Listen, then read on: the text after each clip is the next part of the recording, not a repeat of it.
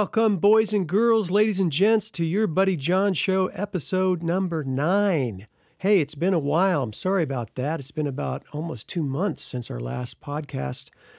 Reason for that is I was focusing on getting my new album released, and it finally came out on October 2nd. It's called You Are Here.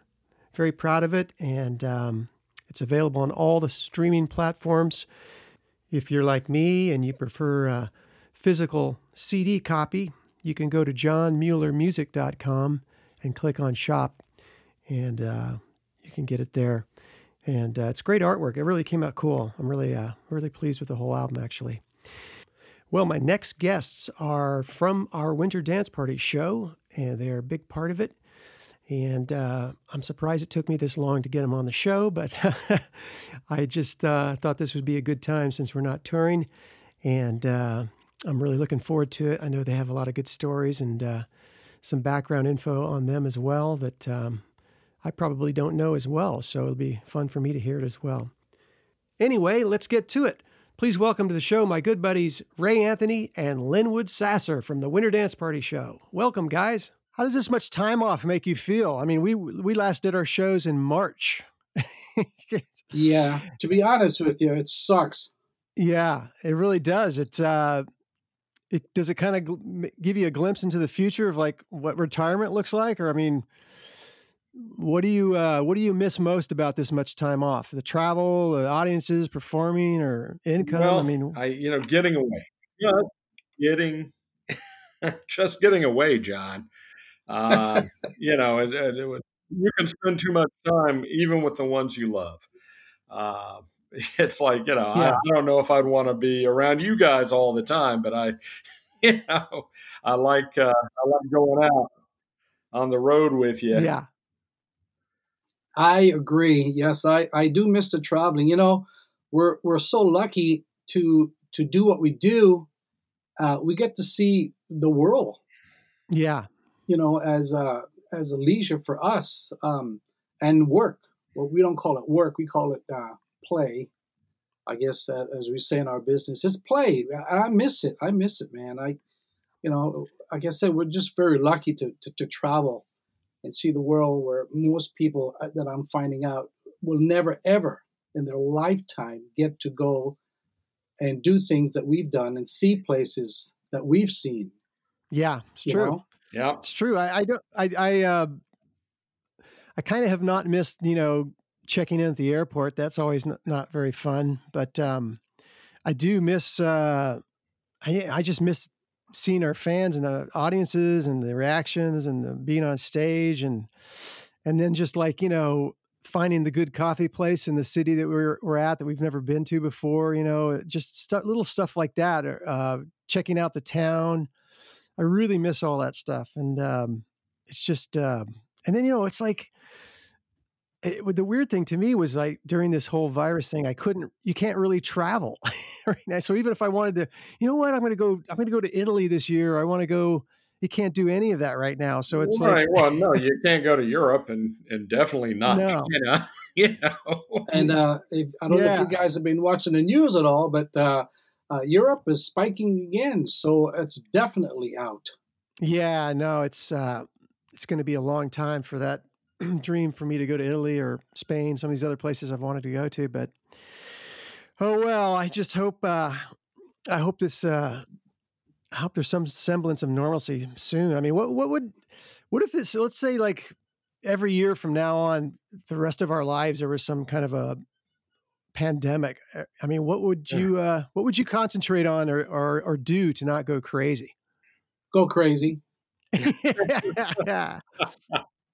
Wow, golly, I haven't thought about that, but it kind of dovetails in with the what are you going to do retired? I guess I used to be an artist. I used to draw quite a bit, and I guess I might try to get back into that and modernize my methods and buy an artist type tablet so I could draw digitally. Palette, you mean? No, I don't know what they call them, but I want to say it's a tablet expressly for artists so that you can, and the various programmings that go with it. I think pros use that now instead of drawing on paper. They actually, sure, because you yeah, can erase it and then just start all over. Yeah, cool. Yeah, it's sure, called an iPad. What about you? What about you, Ray? What would you do, Ray? I don't know. Music is my thing. So all I do is just, sit here and create. My brain is always going with Yeah. the music. I used to do art too. You guys probably don't know this, but yeah, I did art stuff way back in the day. I used to do magic for kids and all that stuff. And I don't know. I don't know. I don't think about that. I know all I know is music. I can't see myself retiring. What do you retire and do? as soon as they market a hazmat suit that you can wear like a face mask, and you can perform behind a plexiglass shield. This is Yeah. crazy. It's crazy. It's crazy. Hopefully, we'll get back to normalcy, like you say, John, soon. Yeah, I You hope know, so too. I'm just concerned about this winter, really. I know I just had another cancellation yesterday about some venue in March. And Gee, that far out, huh? Wow. yeah, I think some of these performing arts centers are just thinking of wiping out their entire 2021 season. Like we were booked at Cerritos Center in Cerritos, California, Hmm. and that was supposed to be in March this year, and they told us 3 months ago Yeah. that they're canceling their entire season.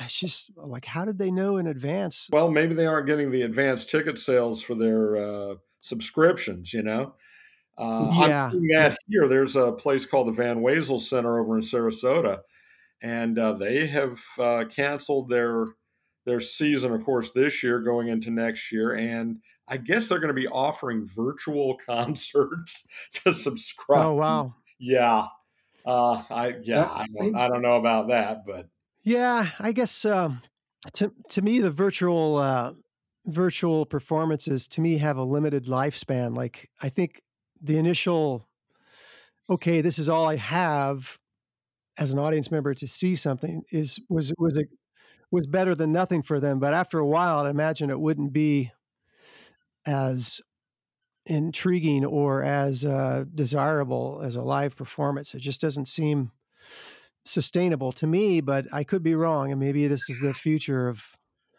performances. I don't know. well, I tend to discount it, but maybe there's well, it's not like we appeal to the current generation, but maybe there is a generation of people raised on YouTube and all that will watch a live performance on YouTube and think it's just great. You know, Yeah, I don't. exactly. Exactly. That's not me. No, Well, that's no. like going on a date and you're sitting. One girl's in another country and you're in another country. Well, that's a great date. Hey, that's a cheap day. That's not bad. Well, it's true. Yeah, yeah, but you got to send your Well, credit not if card she's and pay for it. yeah. Well, she might ask you to Venmo some money to her for the bill. That's pretty good. That's right. Well, that might be the way we're going, man. That's crazy. Well, let's talk about good times now. Okay. What's been some of your favorite moments of Winter Dance Party? Do you remember any funny or favorite stories of yours that why don't you go first, Linwood? Okay. Well, one that springs to mind is the time that we did. Oh gosh, the surf ballroom. It was, I think, the first time I had actually done the surf, and Frankie Avalon was there. He was the headliner. Oh yeah. Yeah, and I got to meet Frankie Avalon, who, not only singer, but big movie star in the day, and super nice guy. And I remember one Yeah. moment. It was also, of course, snowing as it does. And I was off scraping the windshield of one of our vehicles. And Frankie Avalon was coming back from the surf. I guess he'd done a sound check or something. And he sees me scraping off the window. And I look at him and I go, "That's why I don't quit showbiz. The glamour."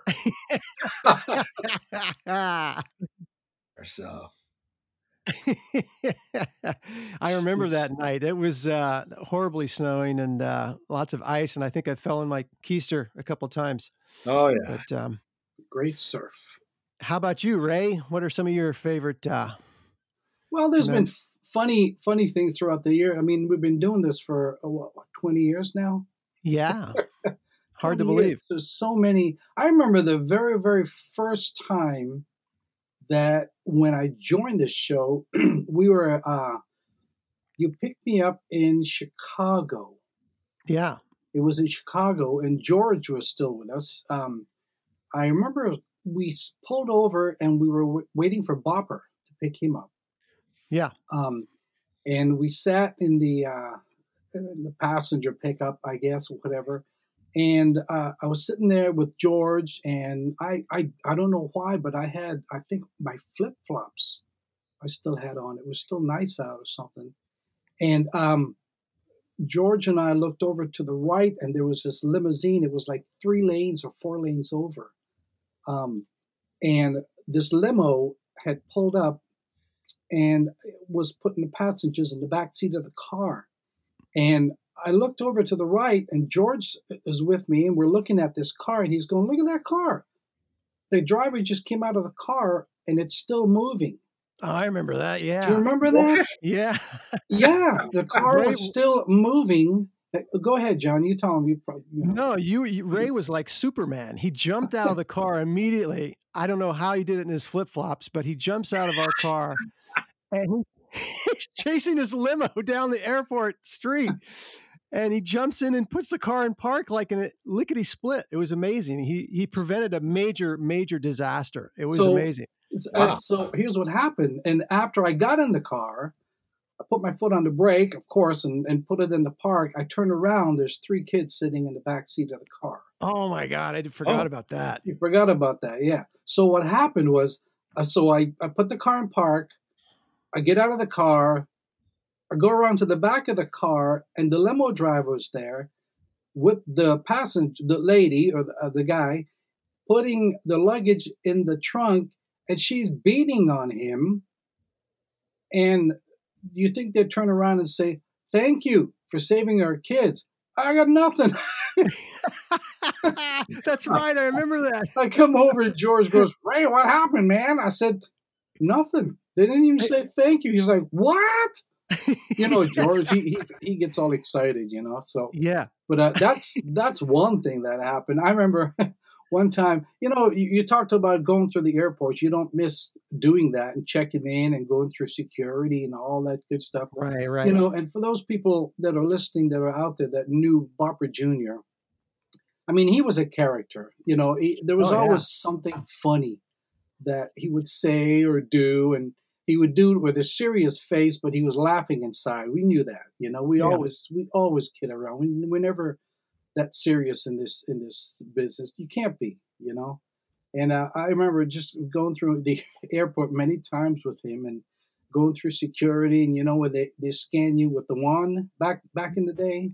Yeah. And he always wore shorts. It didn't matter if it was 30, 40 degrees outside. He wore shorts and flip-flops. That's right. And he never wore a belt. So every time we'd walk through, they'd have him raise his hand up so his pants would fall down all the time. This is all Jersey. And I would sit there and just laugh my head off, man. It was so funny. There's so many things. You really have to sit and think back and just. Do you remember the time when Jamie was driving? It was the wintertime. We were doing our winter tour. Yeah. Jamie was in the truck, and George was with him. And they were driving down the road, and Jamie, for those people that didn't know, Jamie came out of California, and he brought all of the sound system and backline and amp. He brought everything in that truck, and sometimes one of us, either Mike, our sax player, or George, our guitar player, would ride with him. So this one time, it was snowing out. I mean, knock on wood, 20 years we've been doing this, 20-something years we've been going up every year, January, February, March, in the wintertime, and we have been blessed that we have not really, really hit snow every time we've been up there, right, John? Yeah. I think we only got snowed out like one time or something. Right, and we were able to adapt. So yeah. And So this one time they were driving, and Jamie's driving, and all of a sudden he sees the trailer pulling out in front of him. His trailer was going sideways while his car was. You remember? Yeah, and George was in the back, and boy, I'll tell you what, George, when we got to our hotel or whatever, George says, "I'm never ever riding with him again." He was sitting there patting his leg, just freaking out, just the stars. Those are good times, man. I think one of my favorite stories was we had a show booked in Las Vegas, New Mexico, which is not to be confused with Las Vegas, Nevada by any shake of the stick. But we stayed at the hotel that that movie No Country for Old Men was shot at. Right. That scene with Woody Harrelson. Yeah. Really old hotel that was haunted. Okay. It had a history of having a haunted situation, like ghosts or whatever. And as you guys know, our bass player Ed Maxwell is a little he's a little frightful of ghosts, shall we say? He's excitable about most things. He's a little suspicious about he's superstitious about all that stuff. And anyway, so we're checking in to this hotel, and it had some signs there in the lobby, like haunted hotel or whatever. And well, there was three floors in the hotel. Yeah, there was 3 floors, and Ed asked the check-in lady, he's like, "Hey, I hear this hotel is haunted. What room is it?" And she says, "Oh, that's room 237." And he looks down at his key, and it was 237. And he goes, "Do you have any other room available?" And the lady's like, "No, we're all sold out." Yeah, that's funny. So he got the ghost room, the haunted room. And he kind of like walked off, mumbling off to his room, not very happy. And as soon as he got into his room, this is going to sound horrible, but I went upstairs, and there was a hallway in front of our rooms on this floor. It was like there was furniture out there, like a small couch and chairs and a little coffee table, that kind of thing. Yeah. So when Ed was in his room, I put all that stuff close to his door. I moved it away from where it was out in the hall. I put it in front of his door, so when he would open his door, all this stuff would be in front of his door, like a ghost had moved it or something. So I went downstairs to the bar to get some food, as we all do after we check in, it seems like. And I got a story about that one too. Yeah, he comes down about 15 minutes later, and he had this like pale look on his face, and he said, which one of you guys put furniture in front of my door?" And we all looked at him like, "What are you talking about, man?" Mm-hmm. Yeah. Yeah, I was there. Yeah. And then Bopper just burst out laughing, because I had told him prior what was going on, and we all just burst out laughing. But then he told me the next day. He said he felt something in the room. He said he slept with the lights on because he was scared of this ghost. As Ed would, yes. Yeah, and he slept with the lights on. He said he felt something crawling over his body or something, and he told it to F off, is what he said. John, I may be wrong, but I remember when we pulled up to this place, I mean, it was a nice, neat little town, and the weather was beautiful outside, and everything was fantastic. And then, you didn't have to wear your coat outside. And then we woke up the next morning, there was like 6 inches of snow. Yeah, you remember that? And they had I do. No plows, no shovels, nothing in this place. Yeah. And that restaurant was I had a quesadilla. I remember this. I'll never forget it. I had a cheese quesadilla, and I don't really eat cheese that much anymore, thanks to you. And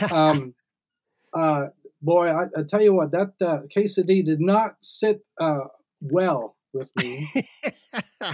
Ray, are you claiming that the quesadilla was haunted? It might have been, yeah. It was hot in my belly, I'll tell you that much. Road food. Well, road food is the worst sometimes. One of the stories or jokes I'll do in the show sometime was actually true. When we were heading to a gig and we stopped in Muleshoe, Texas, and the cafe, it was one of those roadside cafes, and they had tacos on the menu. And I asked the waitress, at that time, I don't think I was eating red meat or something. So I asked her, like, okay, what are they putting in the tacos? Like what's inside them? And she walked away from me like I was crazy and said, I'll have to ask the chef. And then she comes back in a couple of minutes, and said, he thinks it's beef. I'm like, he thinks it's beef? I'm okay. I'll order something else, Yeah, but as road food is, that's why it's great to talk to people that we know in the town and ask them where the places are that are good to eat. That's always helpful. Linwood's been like the Yelp guy for us. Like when we're driving along, and Linwood, you've always been great at checking out some places on Yelp for us. The Yelp thing has been great because usually it has. You go to small towns that have never heard of Yelp, or the Yelp's not operating. Yeah, that's true. And then people recommend restaurants, and they go, well, there's McDonald's, and yeah. Isn't that the worst thing though when we get done our show and we just want to go out, especially most of the time we don't have leisure time after sound check to go do dinner. Yeah, we have to run back and get to the hotel, and either it's a choice of eating crappy food real quick or taking a nap. Then you got to get up, get ready, get out to the venue, do our thing. When we get done, go outside, say hello to people, do the CDs, blah, blah, blah, blah, blah. And when we get done, especially in these little towns, everything's closed. Yeah, that's always been a challenge. Like, we're always so hungry after the show, and then you don't want to eat too late, but it's like there's nothing open. Right. And so now some of the guys in the band have taken to storing away food from the meal backstage before the show, and putting little notes, little hoards of food aside for later on, I guess. What are you going to do? Well, Mike Starr definitely does that. Yeah, Mike Starr for sure. Hey, when we were super busy, how did it affect your personal life, like your spouses and stuff? I know when I was married from 2010 to 14, it definitely did not do any good. It definitely didn't help the marriage whatsoever to be gone a lot. I mean, in one respect, it was kind of fun because it always felt like a new relationship every time I came back, but it was very hard on the relationship. And how about you guys? Has it been a good thing or challenging? Well, I think I already touched on it that I do need time away. Yeah. From the home. And one thing I learned is that even if you don't have anything to talk about, you need to call your wife, probably about every day or at least every other day, so. Yeah. Talk on the phone a lot. Yeah, that's true. I probably didn't do that enough. Ray's in the backseat calling. It seems like you call his girlfriend or wife like every 15 minutes, it seemed like. Well, it's my daughter calls me, my son's calling me, and I'm pretty close with my family, so we always check in, let everybody know what's going on, and it is what it is. Some people like that, some people don't like it. Sometimes I'll just tell them, leave me alone. I mean that with love too. They understand. They understand my. If at the time my wife, if she would call or whatever, and she knew we were traveling, and when we're driving, nobody wants to listen to your conversation in the car.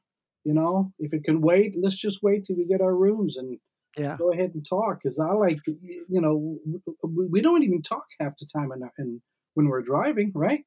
That's right. We listen to the radio or Mike's listen to the radio. Back, Yeah. He puts himself to sleep at night and puts himself to sleep in the morning and in the afternoon, and You met one of your wives at one of our shows in Chicago. Is that right, Ray? Yes. Didn't you meet? Yes. Yeah. It's funny.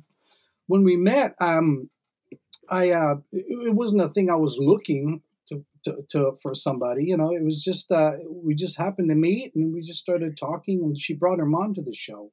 That's what it was. Oh, and okay. They just loved the music, and still today they still love that kind of music. As we all do. And it just went on from then. It was a good relationship.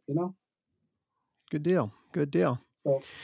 So let's talk about a little bit about each of you guys' history. Ray, you were born in Trinidad. Is that correct? Correct. Weren't you raised in Canada though?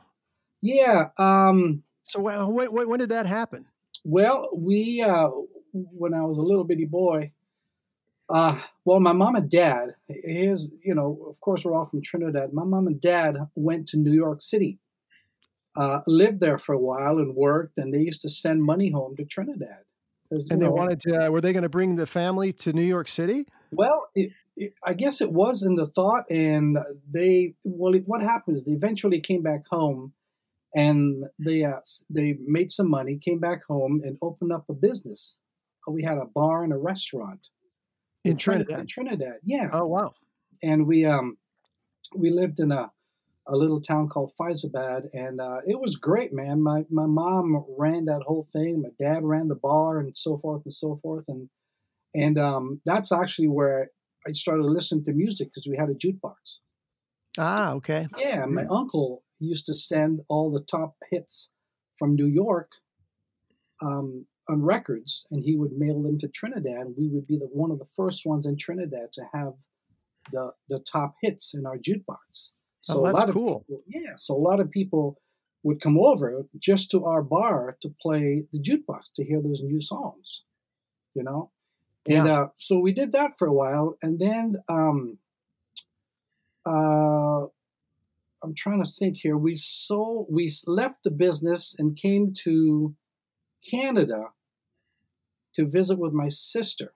Okay. And then my dad started talking about maybe moving to Canada. And so it was in the works. We were at my sister's talking about moving, and then my grandfather passed away.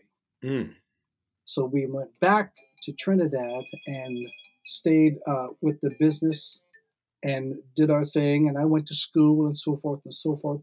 So I'm thinking around when I was 10 years old, we moved to Canada. We officially sold the business. My grandfather had passed, and so we came to Canada.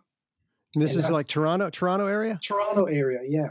So wait, you said your sister was already there. How old was your sister, and how did she get to Canada? Well, my older sister, she was my older sister. She lived in St. Croix, and she lived. She was married with my and lived in Canada. They had 2 kids. She was living there for a while. So she kind of set the roots, or so to speak, for the rest of your family to kind of migrate there. Is that correct? Correct. Yeah, my uncle was still in New York. Now, when you're 10 years old around this time, were you taking guitar lessons, or had somebody given you a guitar, or when did that start? Well, I got kind of interested in the guitar. I just like listening to music. I like listening to records. My mom and dad, they played all the records, man. My dad played Frank Sinatra and Perry Como and all the older guys. And my mom, she was the one that liked Elvis and Buddy Holly and the little up-tempo stuff, So that's how my music got interested. And I don't know, one day I decided I'm going to try to learn to play the guitar because I loved Elvis, Right. And I just kind of try to teach myself. I did go take about 3 guitar lessons, and I went, and my mom said, "Okay, you want to learn? I want to take you to learn guitar lessons." Then I got there, and the guy was trying to teach me to play "Mary Had a Little Lamb" or "Twinkle Star" or something like that, and I said, "Man, I don't want to do this. I want to I want to play rock and roll guitar. I wanted to rock, So I went home and I taught myself. Oh, great. Taught myself to play. Whenever I saw somebody playing, I wasn't scared. I'd go up and say, "Hey, how do you play that? Show me how to do this." Yeah, And yeah. and then a few years went on later. Now my next door neighbor, um, the two girls, they have two sets of twins, and these girls were into music at one time, and so was their mom. And they had a bass guitar, they had an acoustic guitar, they had a drum kit, and because of those people, their instruments, they let me bring it home to my house, which is right next door, in my little bitty room, and I had a drum kit set up in there. I got into the drums because I started listening to the Beatles. Yeah. And I got into this whole Ringo Starr thing, and I thought, oh man, I want to play drums like Ringo Starr. So that's all I did for the longest time. And in between that, I would pick up the guitar, and try to teach myself or learn something else on the guitar. And I just kept doing that. And I remember going to sleep, falling to sleep at night with my guitar lying on me and trying to finger these chords in the dark, Wow. so I don't have to look, so I can just feel just by feel. And Yeah. that's how it stemmed. And in high school, I met this. I was on the track and field team competing for my town, Scarborough, and which we won all kinds of awards in track and field and relays and long jump and high jump and all that. And I met this one friend of mine. He was actually, we competed against each other, and he played guitar, and he played that Chuck Berry stuff. He knew how to Yeah. do that Chuck Berry intro, and you know that riff that Chuck Berry Sure. played on the piano, and, Yeah. and then I just progressed from there. It just went on. So, and I'm still Cool. learning today. So Ray, when did Yes, you start growing your hair long? in high school. I'm in high school. My hair's growing long. It looks terrible. It's just it's long and straight. And I'm part Chinese, and so I have that part Chinese straight hair. And my Oh, mom used to say to me all the time, you know that hair looks terrible. It looks terrible. I said, well, what's wrong with it? She goes, you need to do something with it. I said, well, what? She said, let me put a wave in it or something so we'll make it fuller so it's not sitting so flat. And at that time, I was getting into Kiss, mm-hmm. the rock band Kiss. And I Okay. love Paul Stanley's hair. So I said to her, I said, well, my hair's long, so can you do that to my hair? She said, yeah. So now this is the time. I'm a young kid. You're in high school. We all do this. You're looking at girls. You're looking at this one. You're looking at that one, thinking, man, I'd sure like to be with this girl. I wish she'd be my girlfriend. And the girl wouldn't give you the time of day. She wouldn't give you Wow. the time of day. You know what I'm saying? Yeah. So my mom did my hair. So I go to school the next day and the day after that, and my hair's looking nice. I'm thinking, this is looking cool. You won't believe the same girls would come up and just start talking to you, just with the hair. I Based have, on the looks, hey huh? How man, shallow? hey, How shallow? I had no, I was a nice guy after they found out. Went, Yeah. oh, I should have talked to you before. Man, I had the hottest girl in school. We both had the same hair. That's funny. Do Those you are the remember? days. I was like, well, that's a long time ago, man. Do you remember your very first paid gig that you actually had as a musician? Um, I wow. Was it at a bar or a restaurant or is it at It was like a a? um. Here's what happened. I'm in school. I got out of school. I saw an ad in the paper. Okay, I saw an ad for the paper. They were because I was in the Elvis. This guy was looking for a guitar player to play in an Elvis show. Oh, He was from a place called Peterborough, Ontario, and his name was Clint Williams. And so I talked to him on the phone. He did not even hear me play the guitar. The way we talked and the way I explained things to him, what I do, and because I love James Burton and Scotty Moore and stuff, he hired me right on the spot. So wow. I told my mom, I said, okay, I'm going to Peterborough. It was like, I think 2.5 hours away from Toronto where I lived in Scarborough. And she said, Mom's very, very paranoid, very protective. She said, you can't go. You don't even know who these people are. You can't just take off and go and stay at some stranger's place. And so Mom, it's okay. It's okay. I can go. I'll be fine. If anything happens, I'll come home. So she's all worried. So, anyways, that was my very beginning. I went and rehearsed with this guy, and we went and played in some tavern somewhere and did some Elvis show, and that was the beginning of it. Cool. How did you get hooked up with Legends in Concert in Las Vegas? Because that's you were there for quite a while, right? Yeah. Geez, between our show, Winter Dance Party, and Legends, I was there for about 15 years, I think. You were at Legends for 15 years? I think so. Yeah. Long before I met you. You worked at Legends in Concert for 15 years? I think so. Wow. Wow. That's incredible. A long time. So, they were going for the longest time. I was in Vegas for many years too. I was in that Imperial Palace, and we did that show for a long time. I did Atlantic City, I did Branson, we did Myrtle Beach, and I would just bounce back and forth between all those venues. And that's where you met wife number 2, Marie Claire at. Is that right? Yes. No. Was she No? 3. 3, wife number 3. Okay, was she didn't last very long, but and we were cool with that. She was pretty cool. So, and was she a background singer in the show, or she was a singer dancer in Branson, Missouri. Oh, okay. Yeah, I met her there, and that was that. We got together for a while, and she would go off and do her thing, and she did the cruise ships also with Legends and different shows and so forth and so forth, and then I was in Vegas, of course, and she got done her shows, and then she came to Vegas with me. And very nice. Too. So it's fun, man. We had a good time. I mean, and there was a lady by the name of Bea Fogelman. You remember her, John? Yeah, I do. And so while I'm working for Legends at the Imperial Palace in Vegas, she used to do an article. And she had this newspaper.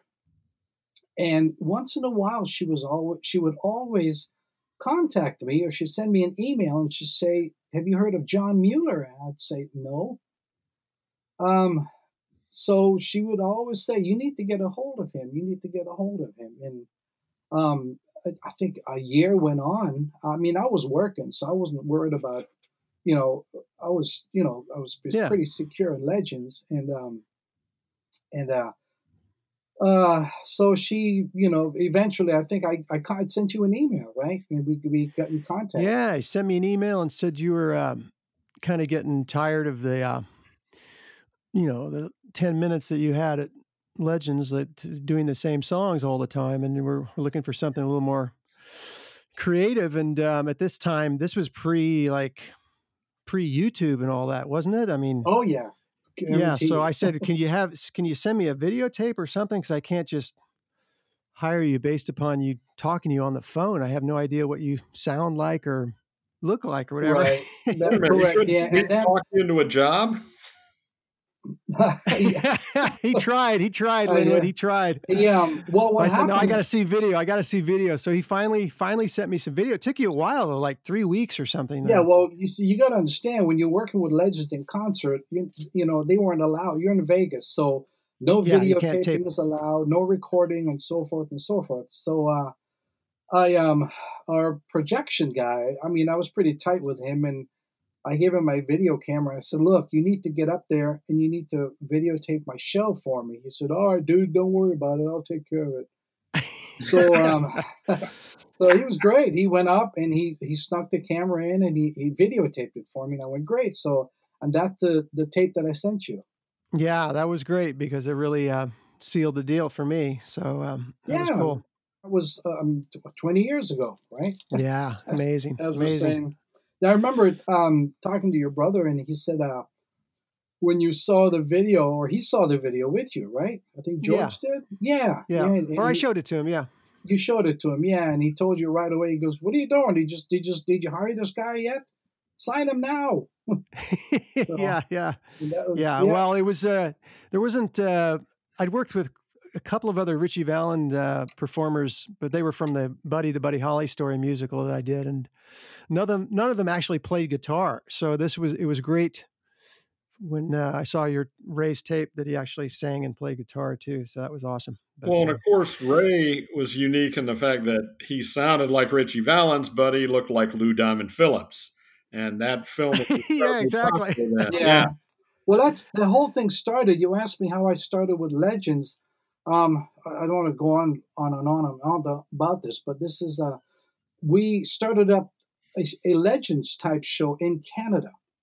Okay. I knew an Elvis guy, and he knew a producer guy or whatever, and he had a Roy Orbison and Patsy Cline. So we started in Canada doing this big Legends type thing, and eventually I joined a show called Rock and Roll Heaven, which is kind of take of Ricky Nelson and Roy Orbison of all the rock stars that have passed on and so forth, you know. And then John Stewart from Legends in Concert heard about the show, and they were coming to Toronto to put a Legends show together. So so they saw you there. That's yeah. So he had called me. Actually, you know what? Tell you the truth, I don't think he even saw me.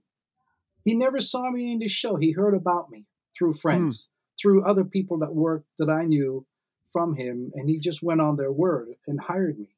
Well, what happened was he called me up and he said, "Hey, this is Johnny Stewart. I want to put you on my show. Can you start next month?" I said, "No, I'm in a show. I'm not going to leave the show." He goes, "Well, yeah, but this is Legends in Concert." I said, "So?" I said, "I'm not going to do that. I got to honor my contract with this guy." Anyways, I said, "Look, when my contract's done, I'll give you a call. If you're still going and you're interested in hiring me, I'll jump on board." So, because I said to him, I said, "Look, if I'm in your show and some producer calls me and asks me to jump ship and leave you cold, how would you like it?" "Well, I guess you got a point there." I said, "Yeah, that's right. So I'll call you when I'm done my contract." He respected that, you know. You know. So, anyhow, that it ended, and then that's when I called him up, and he said, "Hey, you want to go to Branson for 3 months?" Of course, I've never heard of Branson, Missouri. He said, "Oh, you can go in there for 3 months. I'll put you in the show." All right. And very. And there's another story goes on to this. You can edit it if you want. But I'm going to have to. You're talking so much. I'm going to have to edit some of this down. I got a lot. I'm old, man. I got lots of stuff. Hey, but this I still haven't asked. I still got to ask Linwood about his life. Yeah, we'll wake him up in a minute. Lenny, grab a coffee. So anyhow, at the time they were starting this Elvis stuff in Graceland. Yeah. Okay, they didn't have this such thing known as ETA, which are Elvis Presley impersonators, at the time. And at the time, of course, you knew I loved Elvis. I did this little convention with a 3-piece band. I wore a pink jacket, and I just, I'm not supposed to be an Elvis. I was just singing some Elvis songs. A friend of mine who ran the convention videotaped it, and she told me, she said, "I'm going to send this to Graceland." And I'm like, "Yeah, okay, sure. Go ahead, send it to them." I was being smart, and I didn't think she knew anybody. Eventually, I got a phone call one time from a guy named Terry Mike Jeffries. He called me up on the phone. He says, "This is Terry Mike Jeffries. I'm calling from Memphis, Tennessee, Graceland." And I thought, "What?" He said, "Yeah, I work with Priscilla Presley." I thought, "Wait a minute, this is a joke." He says, No. He says, "I got a videotape here of you in a pink jacket at an Elvis convention." I said, "Yeah, that's me." He goes, "Well, your friend sent it to us, and we really like what you're doing, and we'd like you to come down here and perform at Graceland." Nice. And I thought, "What?" So at that same time, I just signed a contract with Legends in Concert to go to Branson. I called them up and I said, "Hey, I got an opportunity here to go to Memphis in Graceland to sing for Elvis's birthday." They said no. They said, "Unless you find another Richie Valens to replace you, you can't go. We won't let you out." Oh my goodness! And I'm thinking, what an opportunity, Yeah, you could have made Priscilla Presley wife number 3. You see, I could have been with Priscilla. Anyways, that didn't happen, and that's my Elvis story of like being one of the first guys being officially asked to go to perform at Graceland for Elvis's birthday. Wow, very cool. You know? So, Linwood, how about you? You were born and raised in what part of Florida were you born and raised in? well, I was born in Panama Canal Zone, actually, because my dad was in the Army. Oh, So wow. I was born on, where Right. the canal is. And then, because dad was in the Army, we traveled all around Virginia, North Carolina, Indiana. And we would always end up back in Florida because that's where my mom's parents were generally. And so, yeah, I know Florida, not particularly in love with it because, it's hot and there are bugs. Lots of bugs. I mean, Big forget bugs. hurricanes and all that jazz. And, it's just Yeah. little things, but I'm here now because I've got property. So, Yeah. um, but yeah, so I was raised all around basically and ended up actually back in Panama towards the end of my dad's career. They wanted to go back because that was a really nice posting, I guess. And Sure. it was like being in small town America in the 50s. It had not changed, and this was during the 70s that we went back. So uh, anyway, it was nice. But then we ended up in Florida. So did like 2 years in high school and here, and then went to Florida State University for theater. So that was basically a wasted degree. But So wait, what got you into being an actor? Were there other performers in your family, or did you kind of break the mold in that respect? well, no, it was basically I saw when I was in Panama. I went to a little theater production of Anatomy of a Murder, and Nice. yeah, it's a great play. I mean, most folks may have seen the Jimmy Stewart movie, which is a very good film, but the stage play, I was looking at it, and I think I'd seen Camelot done, in little theater in Panama, and I kept thinking, well, I could do that, and then when I Yeah. came back to Florida, had the chance to do it in high school. I had gone out for football, and I was playing football, but man, I hated running laps, and the theater was air conditioned, so that looked to be the place to be to make my mark in high school is do the theater and of course there were girls in the theater, so yeah, Yeah. that's the other big thing. So just from there, and I managed to get a little scholarship when I moved on to a junior college for theater, and then by then it was pretty much the course was set, and I went to Florida State for the last 2 years and graduated there. And then didn't use my theater degree at all until Universal Studios opened up in 1999 in Orlando, Florida, and I was doing a state job. I was a probation officer, and I said I can't do this because I'm going to end up kicking the dog or you know killing myself. I don't know. I couldn't stand being a probation officer. I didn't know you So did that. yeah, That's yeah, cool. yeah. I did that. Yeah, it was. I don't talk about it because it was no fun anyway. Especially when you find Right. out Right. that people in your neighborhood are on probation. Um, but yeah, so they opened up, and by the year 2000, I auditioned for them, and they uh, they hired me on as an Oliver Hardy to begin with, and then they had an opening as a WC Fields. So I did that. I became the full time Fields eventually, and did Ollie on the weekends. And then they said, okay, we need a Jake Blues too, because they wanted to go. They had like two regular guys, and they needed a third. So I did that. And eventually, when they opened up another theme park, they needed some walk around entertainment there, and I did that. I did a character called the Storyteller, and also did John Hammond at Jurassic Park, and that was kind of fun. Got to throw on a beard and affect a mid-Atlantic Scottish accent. So Yeah. That's great. But they were starting to That's great. by 2000. The writing was on the wall that they were going to start eliminating a lot of their street characters. Nobody knew who the heck Laurel and Hardy were anymore. And W.C. Fields, we had folks calling us El Pinguino, like the penguin, so they didn't recognize him. That's scary. Yeah, and yeah. Well, that's but you could see it's like, okay, well, they need to find they cut it down to like Marilyn Monroe, Charlie Chaplin, and well, the Blues Brothers were still there, but we were uh, pretty deep in Blues Brothers, so I couldn't get a full time contract doing that.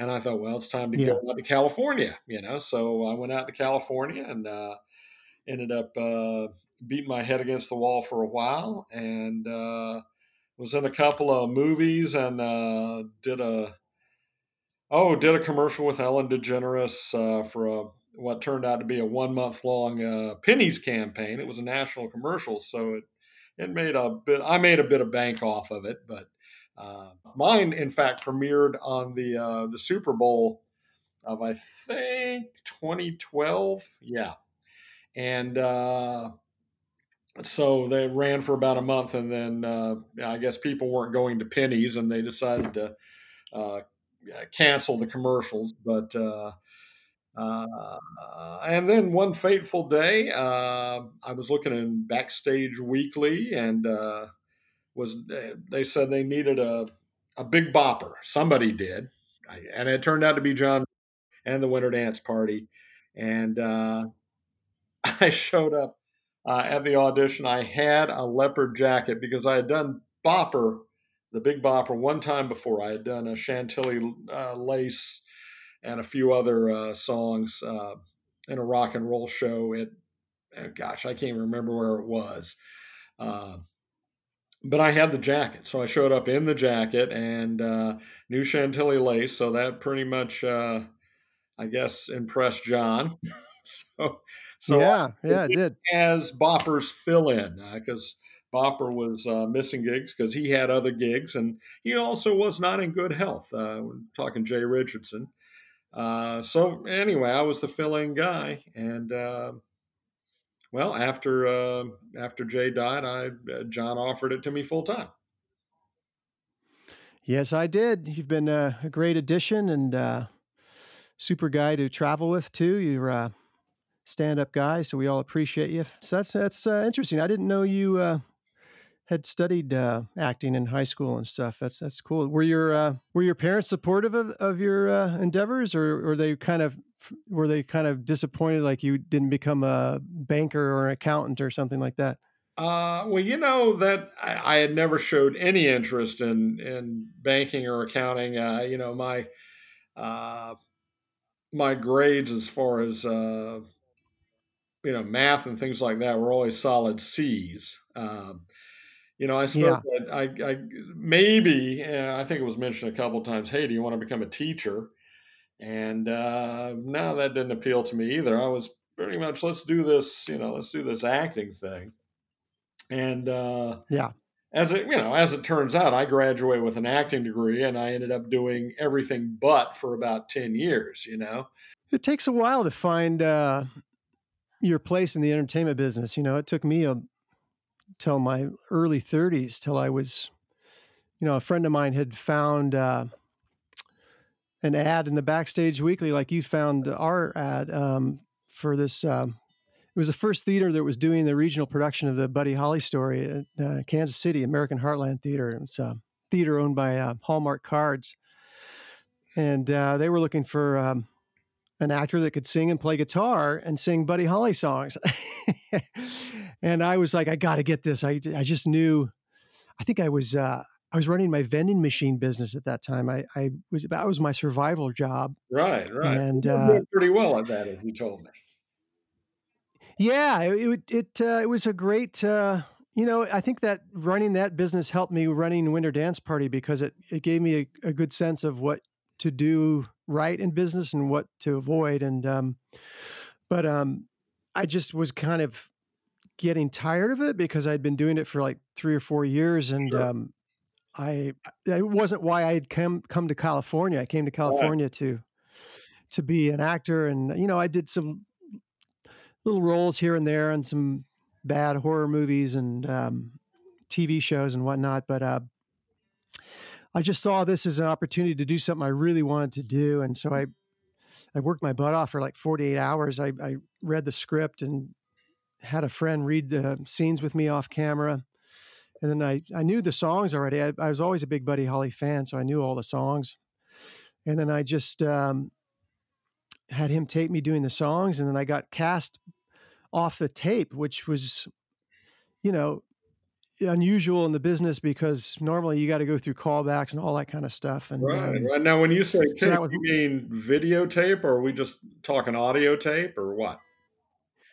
It was a videotape. Yeah, okay. This was old VHS days where there was no YouTube. Well, maybe YouTube had started by then. I don't know. It was like 1994 or so. Yeah. And maybe not. I don't know. Yeah. I remember FedExing the videotape to them and just like going, God, this is going to cost me like $27. I hope this comes through, But yeah, it was videotape and just camera, audio, and all that, and there's nothing high tech about it. But it seemed to do the job, and sure. And that kind of set me off on my niche, and what I really have been enjoying doing all these years was performing Buddy Holly songs. After I did that play around 1999, it was the 40th anniversary of the Winter Dance Party Tour, and a guy from Iowa named Dennis Farland called me, and he said, "Hey, I've heard about you. Heard you got good reviews in this Buddy Holly musical, and I think you'd be the great guy for us to. We're trying to put together a tour of the original ballrooms and do it in the original order that they did in 1999. I mean, like they did in 59." And I said, well, what are you talking about? And he says, well, we're going to do like some karaoke and maybe do a little historical slideshows and stuff. And I was like, no, that doesn't. Yeah. Why don't we do a real? That doesn't appeal to me. Why don't we do a real show? And I can put together great guys from the play that I worked with, performers, and then I got a great band with my brother on guitar and people I know in LA and whatnot. And so he goes, really? You can put that together? And I go, yeah. So we did this grassroots. It was the first time ever we did the Winter Dance Party Tour, and we did it in the exact same order that the original tour went, which was pretty crazy because, as you guys know, it's like 8 or 9 hour drives every other day and no breaks. And I got sick at the end of the tour. But the best thing about it was the people that showed up. Like we had 1,000 people in Green Bay at the Riverside Ballroom showed up on a Monday night, no less, Yeah. So people were asking us, are you coming back next year? Right. Yeah. And I thought it was just going to be like a one-time thing, and I was like, I guess we are. I guess we are coming back. And then it just transformed to what it is today with agents finding out about us and venues, the word getting spread to venues. And that first time, that the first one that you did, taking the tour, doing the tour, you did not have a Ritchie, you did not have a bopper, right? No, I did. I had Fernando Vega out of San Diego. I'd done Buddy Holly. Yeah, I had done the Buddy Holly story musical down there, and I used him. He's a really good singer. Doesn't play guitar really, but he's an actor. Really good. He's an actor. He's a great entertainer. And then I had I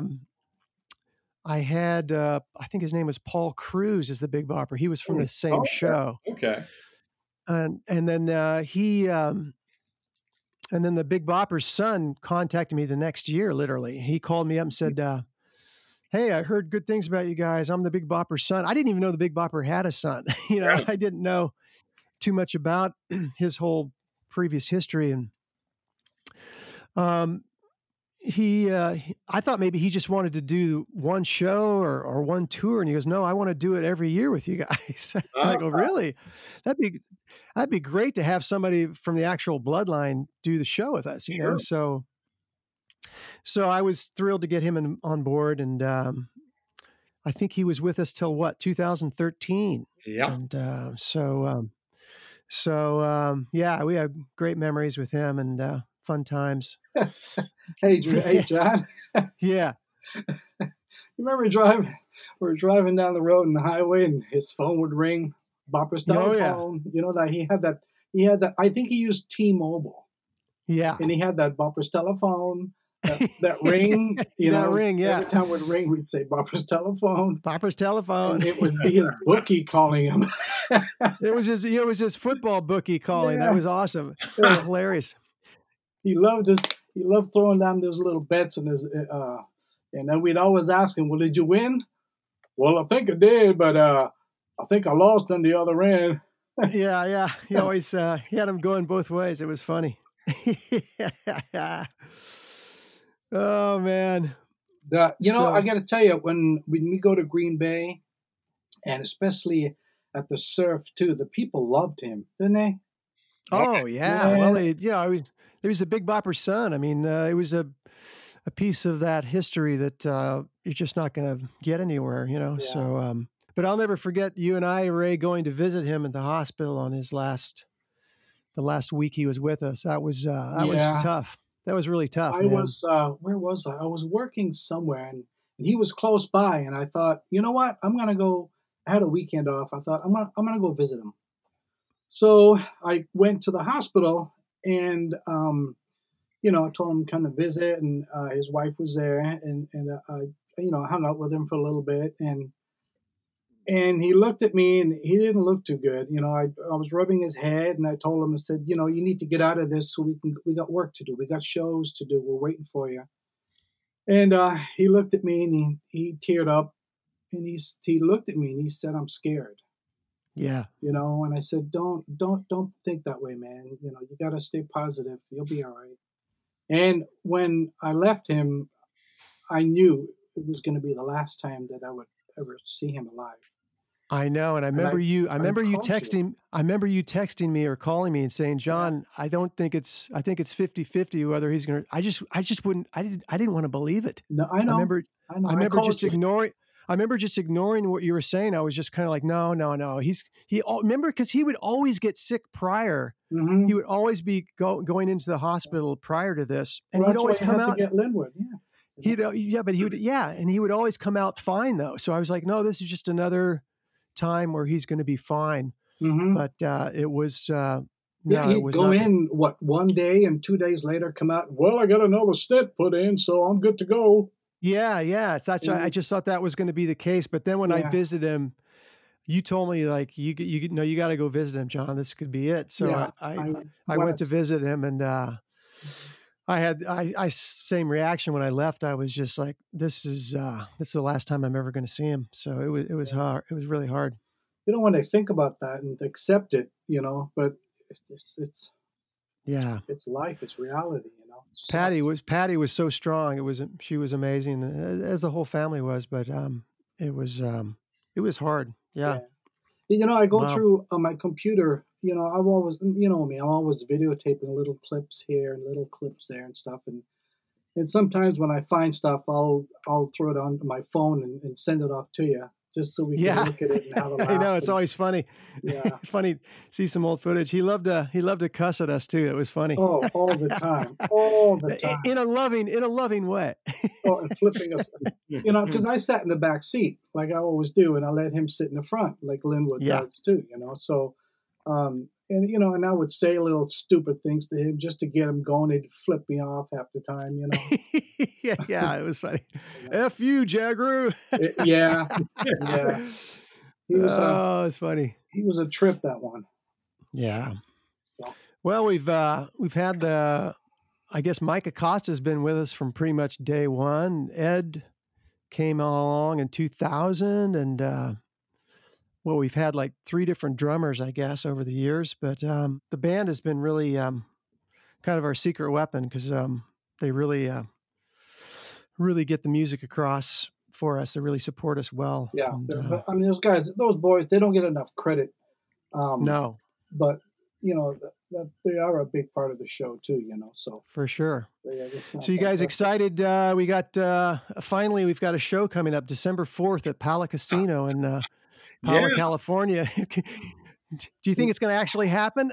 That's why I don't want to talk about it. Okay, yeah, let's not talk about it. Let's not talk about it. It was a tribal casino, so they're not necessarily following the same lockdown rules that California is.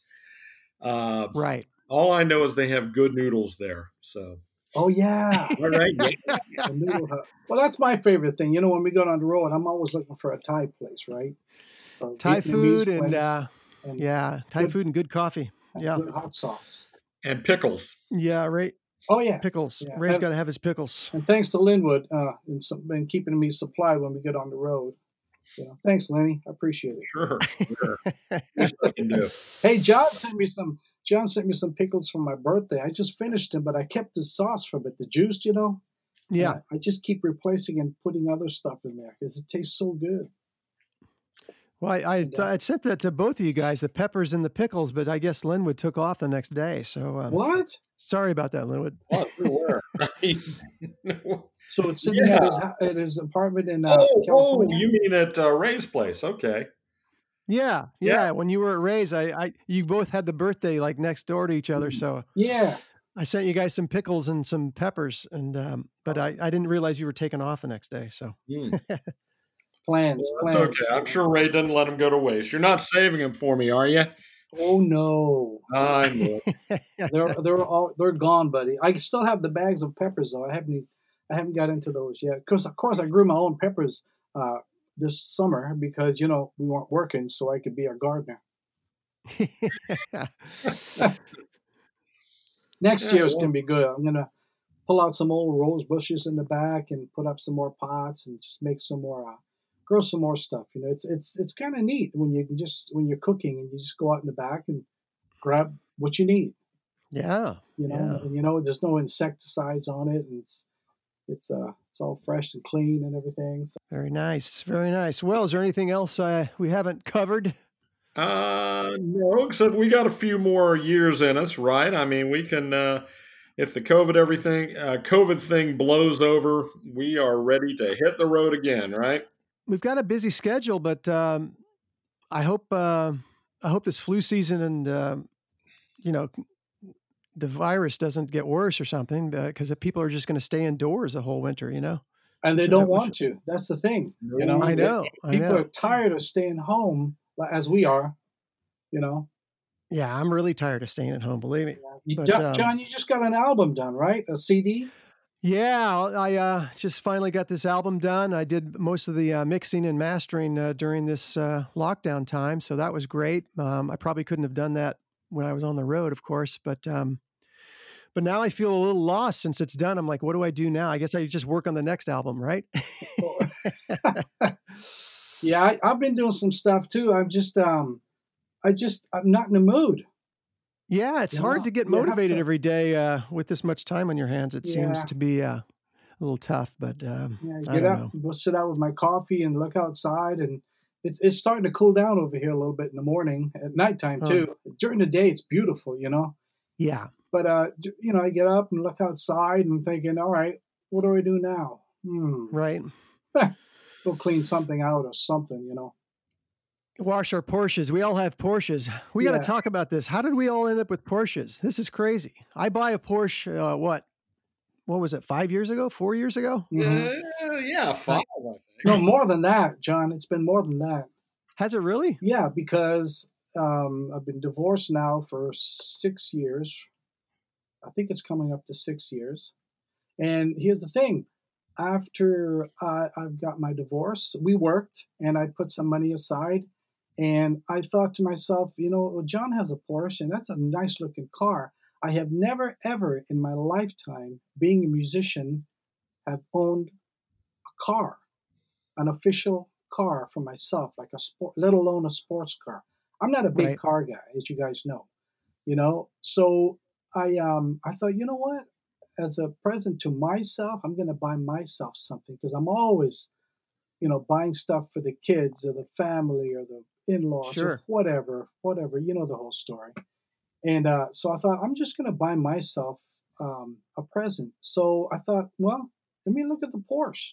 I looked at it and saw one, and I thought, well, John's got a Porsche. I'm going to get one too. Well, I bought myself a little present, you know. So Nice. and it's kind of like my baby. I adore it. I clean it up, and it's my own little thing. And I put my son's name in it. I called him up and I said, look, I just bought a car and I put your name on it. And he totally freaked out. He said, what? So I said, if anything happens, just come here and take the car. It's in your name. So, Well, I always wanted a convertible living in California. So I saw this little used Boxster for sale and I just had to get it because, well, it was a great deal and it was my favorite color. It's like this dark blue with this tan leather interior. And I just loved it. So I had to get it. And it was the same thing. Like I had just had it.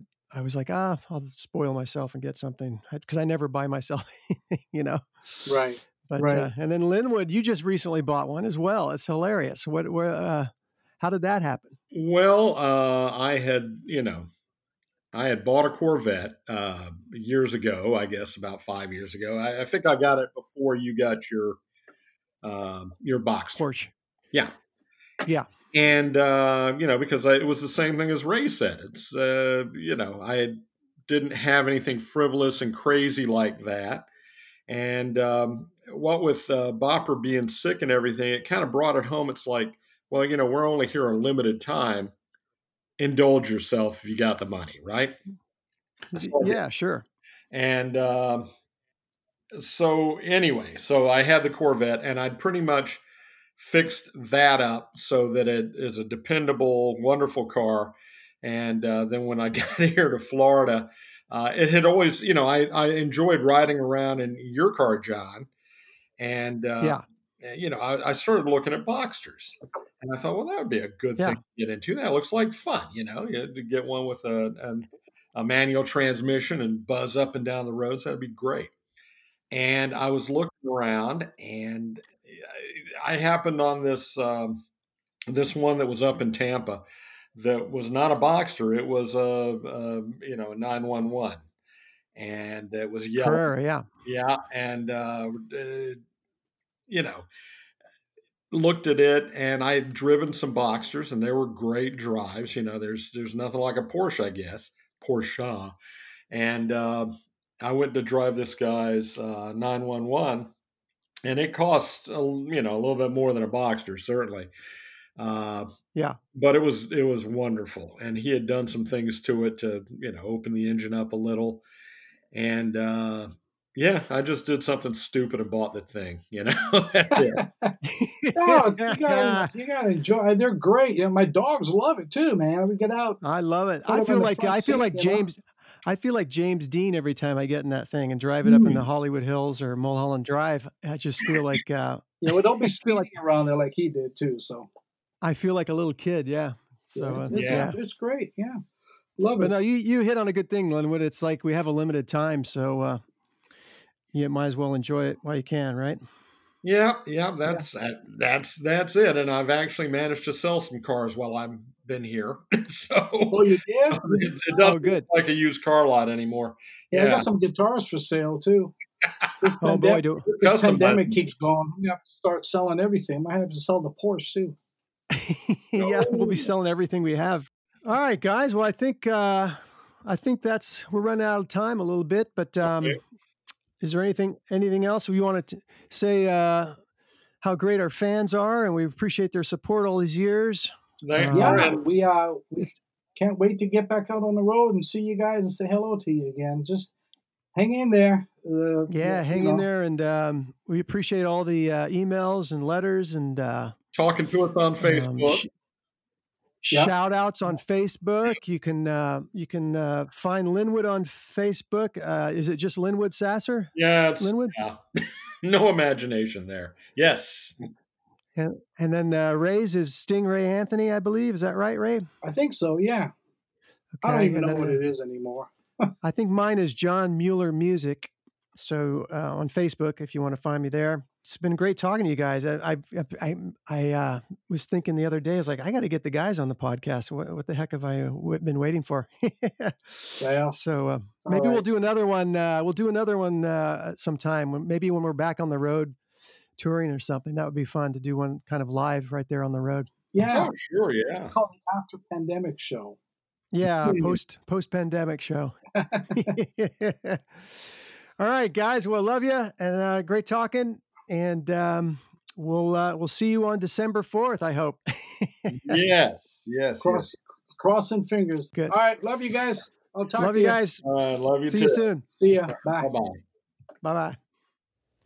There you have it, ladies and gentlemen. Linwood Sasser and Ray Anthony of the Winter Dance Party Show. I'm John Mueller, and we hope to see you soon out there on the road, doing shows again like normal. Make sure you check our schedule out at winterdanceparty.com. And in the meantime, stay safe out there, kids, and we'll see you on down the line.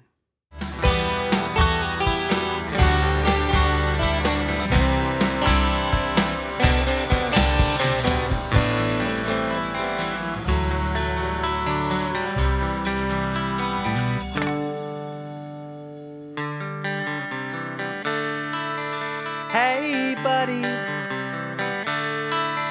we'll see you